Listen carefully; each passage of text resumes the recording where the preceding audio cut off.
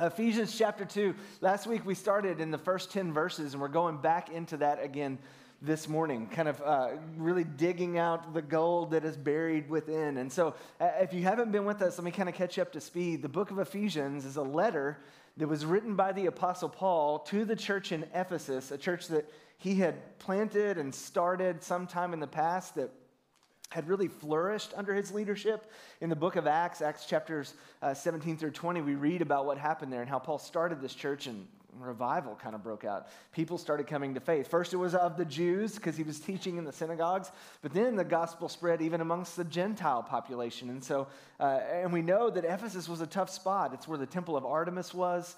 There was pagan worship. There was a cult practice. And so you see this church begin to emerge that's made up of Jew and Gentile with really conflicting cultural backgrounds and ideas about what human beings are and why human beings exist.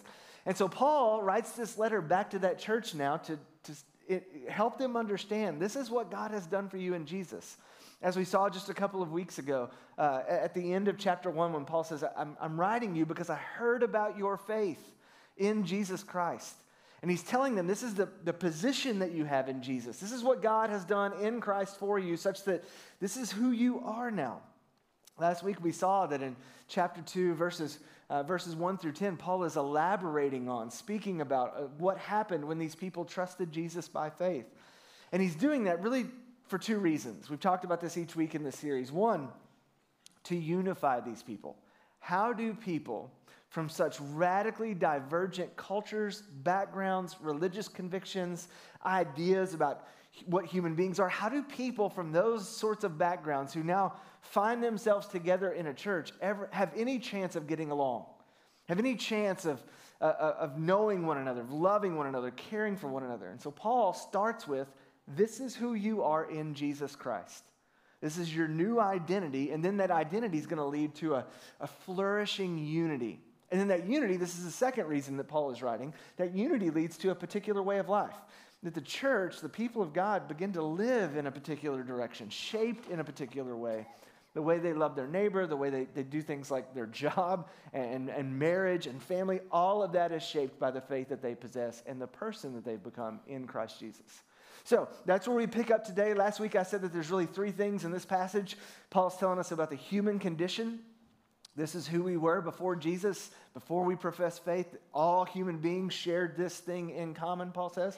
He gives us the divine solution, but God, as he says in verse 4, has made us alive together. We talked about this last week. God is the main subject, made alive is the main verb, and that's what Paul is emphasizing, so we're going to talk about that today, the divine solution. Ultimately, in hopes that verse 10 would become true for all of us, we would be a new creation, created in Christ Jesus for good works. So today we're going to kind of go back and talk just a little bit again about the human condition, a lot about the divine solution, and then hopefully lead into next week talking about the new creation, that is the new people of God, the church. Ephesians chapter 2 and verse 1, read with me if you will. Paul writes, "And you were dead in the trespasses and sins in which you once walked, following the course of this world, following the prince of the power of the air, the spirit that is now at work in the sons of disobedience, among whom we all once lived in the passions of our flesh, carrying out the desires of the body and of the mind, and were by nature children of wrath, like the rest of mankind. But God, being rich in mercy, because of the great love with which he loved us, even when we were dead in our trespasses, made us alive together with Christ. By grace you have been saved, and raised us up with him, and seated us with him in the heavenly places in Christ Jesus, so that in the coming ages he might show the immeasurable riches of his grace in kindness towards us in Christ Jesus. For by grace you have been saved through faith, and this is not your own doing. It is the gift of God, not a result of works, so that no one may boast. For we are his workmanship, created in Christ Jesus for good works, which God prepared beforehand that we should walk in them." This is the word of the Lord. Now, if you guys will indulge me for just a quick second, I want to read you a story from a relatively new book by Harrison Scott Key called How to Stay Married. Some of y'all may have read it. really good read. But there's a little anecdote, a little story that he tells about his childhood, and specifically a story of an encounter that happened in Sunday school one time that I think is a good lead into what we're going to talk about today, especially as we revisit this problem of the human condition and the glory of the divine solution that solves that for us. So he tells a story about being in Sunday school one day when this event happened. He says, I arrived at Sunday school first, and I sat alone. Other young people trickled into the classroom. Right before class, through the door came our teacher, and with her, she brought something more real and fearsome than a dragon, a poor little blind boy with no cane. Good morning, children, the teacher said. This is Willie. Hi, Willie squeaked. I cannot tell you the morning's lesson, for I was consumed by a deeply Christ-like compassion for this poor child of God. What blessing had I to live in such luxury with two working eyes? It's like he stepped right out of the Bible, this child. Time flew, as always happens when I'm feeling exceptionally righteous, and before long, class was over. Can someone help get Willie to the sanctuary? The teacher asked the class. Yes, ma'am, I said, volunteering. Jesus, if he was real, would want it. Thank you, Willie said in my general direction. I could feel the seed of charity growing inside my disbelieving little heart. Willie clutched my arm as we navigated our way toward the sanctuary through forests of thick forearms and the squeak of Sunday shoes on polished linoleum. How did Willie spend his days, I wondered? I spent mine with axes and footballs and knives and rifles. You can't give a rifle to a blind boy. What do you like to do? I asked as we walked down the hallway. I like riding horses. I pictured Willie riding a horse across a green pasture, perhaps into a ravine. That seemed very unsafe to me. I liked helping people, especially when others noticed my helping. Laying up treasures in heaven is what my grandmother would call it, when good people do good things because God is watching and remembering. Such an act of service elevates you to a higher spiritual plane, which can make it difficult to lead the visually impaired who in fact dwell on the earthly plane, where many three-dimensional objects exist, whether you see them or not. And that's when I heard the crash. Poor Willie, clutching his face, crumpled now in a heap at my feet, had, in the midst of my holy reverie, slammed into a floor-mounted drinking fountain. Oh gosh, I said, looking down at Willie, doubled over and blood coming from his face. It's okay, poor Willie said. Through a blood-soaked grimace, more responsible churchgoers rushed in to help the boy, lifting him from the floor and bringing tissues for his nose. I stood there stunned, humiliated, hot coals heaped upon my head. I tell you, no matter how many treasures you've got locked away in the First National Bank of Canaan's land, you do something like that and it feels like all the good gets washed away. God put that water fountain there, and I knew it. I knew it the second that I had heard it, and I noticed it because everyone had been noticing me. I'm so sorry, I said. Something had ruptured, come unmoored deep inside me. The demon of pride let loose and made visible. Willie had broken his nose, and I had fractured my enduring belief in the unsullied purity of my intentions.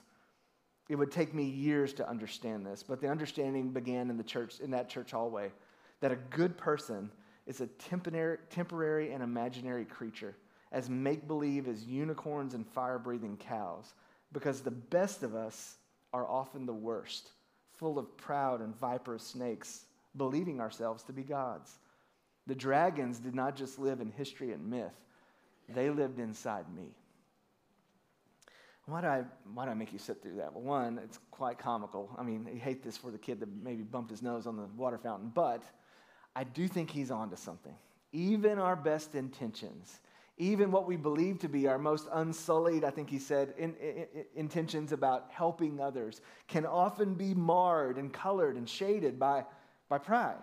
And that's exactly what Paul was talking about last week whenever he talked about the human condition, that left to ourselves, this is where we wind up. Whether we wind up moving in the direction of, doing whatever our desires and impulses incline us to do, or we try to do the best that we can, believing ourselves to be good, when in fact we are, Paul says, by nature, children of wrath. Martin Luther, the Protestant reformer, once said that trying to get a person to stand on the course of the gospel is like trying to get a drunk man to stay on a horse.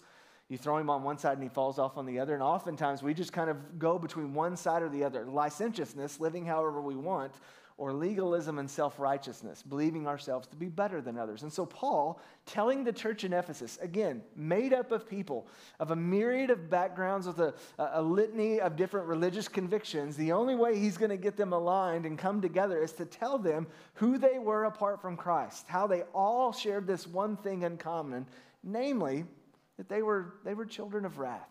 Like mankind, we were enslaved. So there were three things we talked about last week that we need to kind of touch on again this morning. Essentially, the human condition, Paul says, is our state. We're spiritually dead. We are unable to clean ourselves up. We're unable to get our act together. We're unable to turn over enough new leaves to make ourselves acceptable to God. In fact, left to ourselves, we may live, but we live in a state of spiritual death. And then he said, not only do we have a problem with our state, we have a problem with sin. We talked about it last week. Paul uses two words, trespasses and sins. Both failure, we fail to live up to the law. We don't do all the good that we are called or should do. And rebellion. We know what we should do, and we choose not to do it. And so because of our state and because of our sin, we wind up enslaved. We just read that there where Paul says we were enslaved to the ways of the world. We have a cultural enslavement. We'll just adapt and go along with the way that the world is heading.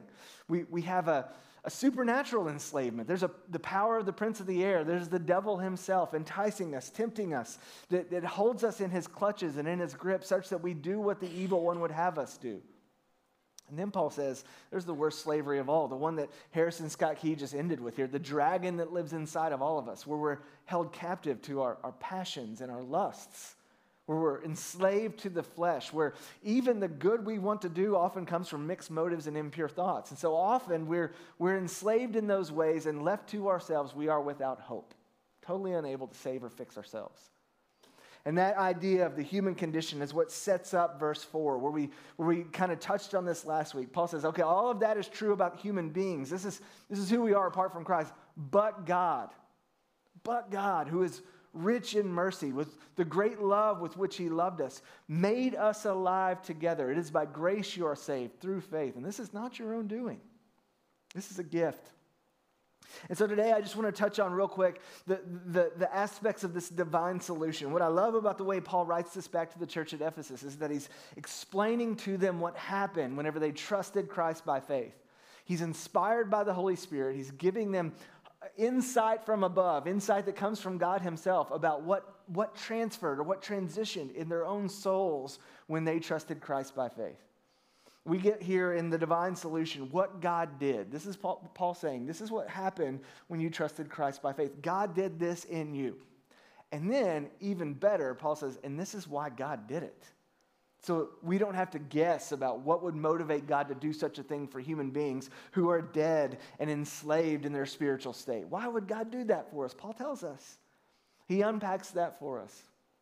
And then ultimately that concludes, as I said earlier, and we'll conclude with it this morning, the new creation. This is who we are now in Christ Jesus, and we'll elaborate on that even more next week as we look at verses 11 and following. So let's jump back in, the divine solution. Look back in verse 4. But God, again, the subject of this entire run-on sentence, the first seven verses is one sentence, and the main subject there is God. Paul says, but God, being rich in mercy because of the great love with which he loved us, even when we were dead in our trespasses, made us alive together with Christ. So I just want to kind of go through the very simple things that I think Paul says and talk about what God did in saving us. The first thing that we see, I just said it, is that God made us alive, but here's the kicker, together. What did God do in saving us? He gave us new life, but Paul doesn't just say that he gave us life as individuals. He made us alive together. Remember, his telos, his goal, the objective that he's leaning towards is to show these people from all of these wild backgrounds and convictions that they share this one thing in common. And that's what Paul says is happening here. When you trust Christ by faith, he makes you alive together amongst the church, amongst God's people. God grants spiritual life to us. Now, so often in kind of Southern evangelical culture, if you were raised in the church at all, if you were around kind of this particular stream of the way we see and understand the Bible, you've probably heard that salvation is about being saved. And we'll talk about being saved because Paul says that here as well. And being saved was usually kind of pitched as though the idea of getting out of judgment, getting out of the judgment of God, the wrath of God, hell itself, and being delivered into heaven one day when you die. That was kind of the schema of salvation. But Paul talks about that, and he gets there, but the main emphasis that he starts with or that he leads with is that we were made alive. So salvation begins at faith. It's not just when we die and go to heaven. If something happens, we are regenerated. We are given new life upon trusting Christ by faith. It's what Jesus said to Nicodemus in John chapter 3. Nicodemus, if you want to enter the kingdom of heaven, you must be born again. New life must come and dwell within you. And Paul says here that new life is not just for each of us individually to work out on our own, but it's a new life that we're given collectively. In other words, there's an aspect of salvation. There's a key emphasis of God's saving work in us through Jesus that is really only manifested amongst the people of God. You were given new life, but that new life is counted together amongst a people. It's anti-individualism through and through. We are not just saved to get out of hell and get into heaven. We're saved and given new life to be a part of a new people. To join in on God's kingdom work that he's up to in the here and now. We're not just biding our time until we're beamed up into heaven upon death or the return of Jesus. We're a part of a church. We are knit together because of the life that we share, that we have in common in Christ Jesus. That's the emphasis Paul is making here. The life of God exists primarily amongst the people of God in community. Which is why, if church for you is just the experience of an event, it's severely limited. We're meant to experience the life that God has given not just to us, but also to others as we interact with, care for, love, and serve one another, which that's where Paul takes us towards the end. We were made alive together. And then Paul says, not only that, God being rich in mercy because of the great love with which he loved us, made us alive together. By grace you have been saved. That's what he says at the end of verse 5 and again in verse 8. So he's talking about salvation. Now, saved from what? Well, that's where we got to go back and look at those first 3 verses again. We're saved from wrath. We talked about that last week. We were by nature children of wrath. Whether that wrath is the wrath of God rightly directed upon those who have both failed to live up to his law and rejected or rebelled against his law as well, whether that's what he's talking about, or the wrath that we experience by always turning on one another because the human heart is turned in on itself, innately selfish, so everyone is competition, everyone is a threat apart from God's saving grace. Both of those, I think, apply. So Paul says we're saved from wrath, from being children of wrath, from being bent against one another and bent against God himself. But also, we're saved from ourselves.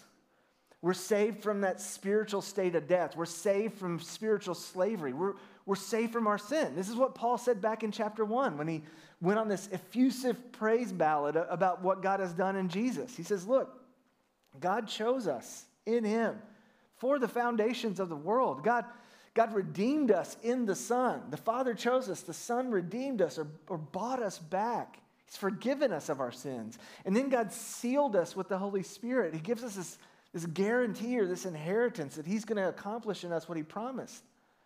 So we're saved from me.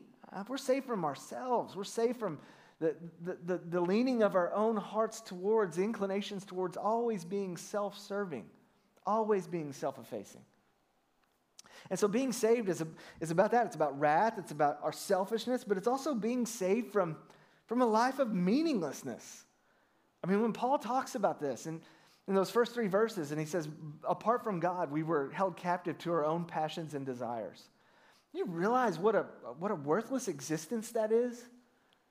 To just merely run from one small thrill to the next, getting some release of neurochemicals until they subside and we go and try again. I mean, for many, that's why we wind up addicted. That's why we wind up, in very various mental capacities and inhabited by our own being and our own existence, because we just run after pleasure. We don't know another way.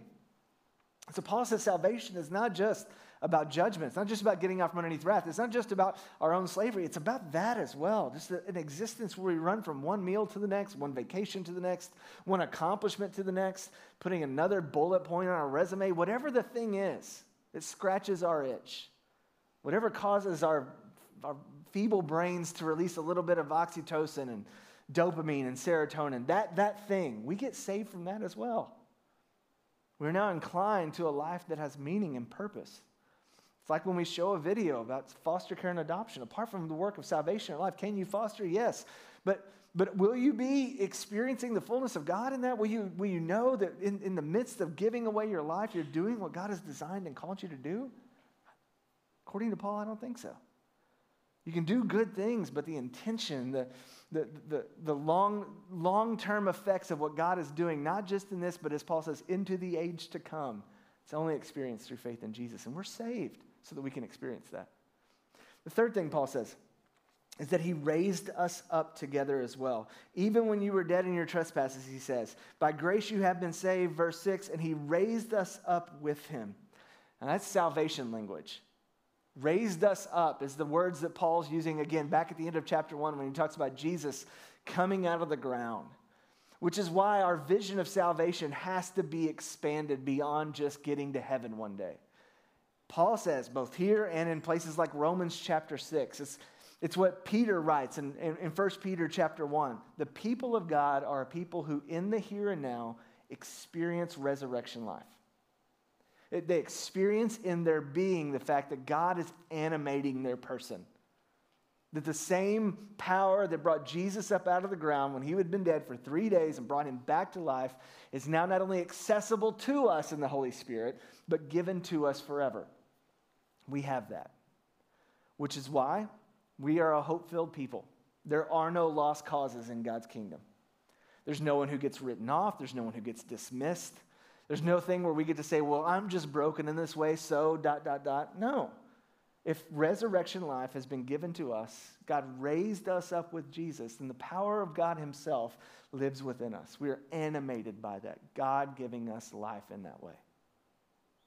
So for many of y'all this morning, I would just say, let's stop there and let's talk about what that means for your marriage. Let's talk about what that means for parenting. Let's talk about what that means for your job. Let's talk about what that means for the person that absolutely drives you bananas and how God can give you a capacity for love and tolerance and grace towards them that apart from faith in Jesus would not have been possible, but with faith in Jesus is not only possible, but may actually be happening even now in you. I mean, the implications are multiple. Think of all the ways that God's resurrection power is at work within you in order to make you a new creation, make you a new creature. But not only that, Paul says, not only did he raise us up, he seated us with Jesus. He raised us up with him and seated us with him in the heavenly places in Christ Jesus. Now, you're like, well, what does that mean? You know, you're sitting down now. What does it mean to be seated in the heavenly places? Well, for one, I think Paul here is talking about our position. If we are seated with Christ in the heavenly places, that means that there is some certainty about where we stand with God. You can put to rest all of the anxious wondering that exists within your life about whether or not God loves you or accepts you. If you've trusted Christ by faith, Paul says, you're seated. Your spot at the table is reserved, and somehow in an ethereal plane that we cannot yet comprehend or see, in the heavenly places, we are there with Christ. So you have a position that is utterly and completely secure. This is why what I love about what Paul says about the gospel here, if I was dead and I came to life, if God put resurrection power within me, then my constant wondering about where I stand with God can go to die as well. He's given me a permanent position in Christ. I'm eternally secure, as some theologians would say. I know that God has gone from my threat to my Father, and now he loves me, accepts me, has given me the righteousness of Jesus, and I can trust, live, and exist in that. We have position, we have security, we are with Christ forever. And the good news of that for a church made up of a multitude of backgrounds and ideas and opinions is that they don't have to jockey for position with each other. We're not in a competition with each other. I'm not trying to outdo you in anything other than in showing honor and good works. And not good works to earn favor, but good works because God has given me new life. And the more I get to experience that life, the more good I can do. So competing with one another dies in faith. I'm going to prove you wrong. I'm going to prove myself right. I'm going to show myself to be better than you. We both have a seat at the table forever by faith. The end. It's good news. The church should perhaps then be one of the least competitive places on the planet. We're not building a resume here. We've been given one. It's perfect. It's Jesus' resume. Have a seat at the table. Enjoy. Find out how God wants to use you. Plug in. Be of use in those ways. Paul wraps that up with a bow by saying at the end of verse 8, this is not your own doing. It is the gift of God. It is a gift. Now, if you put all this together, I think you can start to see kind of what he's aiming at here. No one can boast. It is a gift. There's no more competition. We've been raised up and seated. We didn't do this. We were spiritually dead. God acted on our behalf by faith, raising us up, giving us new life. And it's utterly and completely and totally a gift, which means that, I think, the only people who get to receive this gift are people who realize they need to be saved. If you think that you can earn a gift, you take away what a gift is. Right? A gift is a gift is a gift. You have to be given that. Not only that, people who need to be saved are typically not people who believe themselves to be competent. People who need to be saved are people who acknowledge, man, I'm a mess. I am a wreck apart from the intervening grace of God in my life. And so Paul's telling this church made up of this myriad of backgrounds again, Jew and Gentile, some Jews who perhaps kept kosher their whole life, who have done everything that they know that they are supposed to do, believe themselves to do in order to make sure that they're in good standing with God. And then occult pagans who maybe even within the last day had sacrificed to some foreign god and gone to a temple filled with prostitutes to try to seal the deal. And Paul's telling both of those groups of people, the uber righteous in their own minds and the uber licentious in reality, guess what? You both got in by gift. Sheer, complete, total grace. No one gets to brag. No one gets to boast. No one's got a leg up. The competition is over. And N.T. Wright's commentary on this particular section, he writes about Ephesians, faith is not something that humans do to make themselves acceptable to God. Nothing we can do, unaided, can achieve that. If there were such a thing, it would become a matter of our own initiative. And the people who had this ability would be able to hold their heads up in pride over those who didn't. On the contrary, because it's all a matter of God's gift, there is no room for any human being to boast. We all got in. We all got access. We all got VIP access at the table where the wedding feast of the groom and the bride being joined together at the end of the ages. We all got that seat in the heavenlies. We all got the coming ages of God's kindness because Jesus passed through on our behalf. Because Jesus gave us that right, that access, and that privilege. Now, that's what God did. But what I love about this section is that Paul tells us why he did it. And it's meant to just blow our minds. Back in verse 4, but God, here it is, being rich in mercy. Why did God save us? Why did God make us alive? Why did God raise us up and seat us with Jesus? Why would he give us this gift? Because God is rich in compassion. That's why. Now, your translation says mercy. Most translations here say mercy, but the word there that's used for mercy is also the word that's translated compassion elsewhere in the scriptures. And I get why the translators would call it mercy, because if we are by nature children of wrath, then God choosing not to pour his wrath out on us is a very merciful act. The reason why I like compassion more, though, is because if we think about this transaction, God and us, faith, and we think about it in a judicial sense, then we can kind of get this cold, sterile vision of God. God is a judge on a bench who has a case against me. But because he's rich in mercy, he chooses acquittal. He chooses to let me go free. And that just sounds like, okay, yeah, he's a very kind and merciful judge. But if you think about compassion, then you think, no, God feels something towards us. It's not just that he's like, okay, yeah, the slate's wiped clean, get out of here, go on. In our broken state, in our abject slavery, in our deadness, God moves towards us. That's why the follow-up here, the corollary that Paul says is, but God being rich in mercy, because of the great love with which he loved us, check this out, even Paul says while we were dead in our trespasses and sins. This is Romans 5. This is not when we had gotten it together, not when we turned over the right leaf, not when we decided enough is enough, I'm going to do good now. When we were utterly helpless and hopeless, God moved towards us. Even while we were dead in our trespasses. as Paul says in Romans, even while we were enemies. The picture of the gospel is one that God has great love for us, but it's unconditional love. And I want to draw that out because Paul's emphasis on the fact that as while we were dead in our trespasses, that God did this. Look, we don't sit in this enough because for the most part, and I say this as a father with kids that I say all the time, I don't think there's anything they could ever do that would make me love them less. However, I've heard enough stories in ministry where I'm like, oh, that is so painful, so awful, so hard. I think I have unconditional love, but man, if I get really honest, it feels like there may be a line somewhere deep down within. God doesn't have that line. And that's why this love is other. At root, somewhere within our broken, frail state of sinfulness, I think that there is some measure of transaction always connected to our love, even at its most pure sense. However, with God, the line doesn't exist.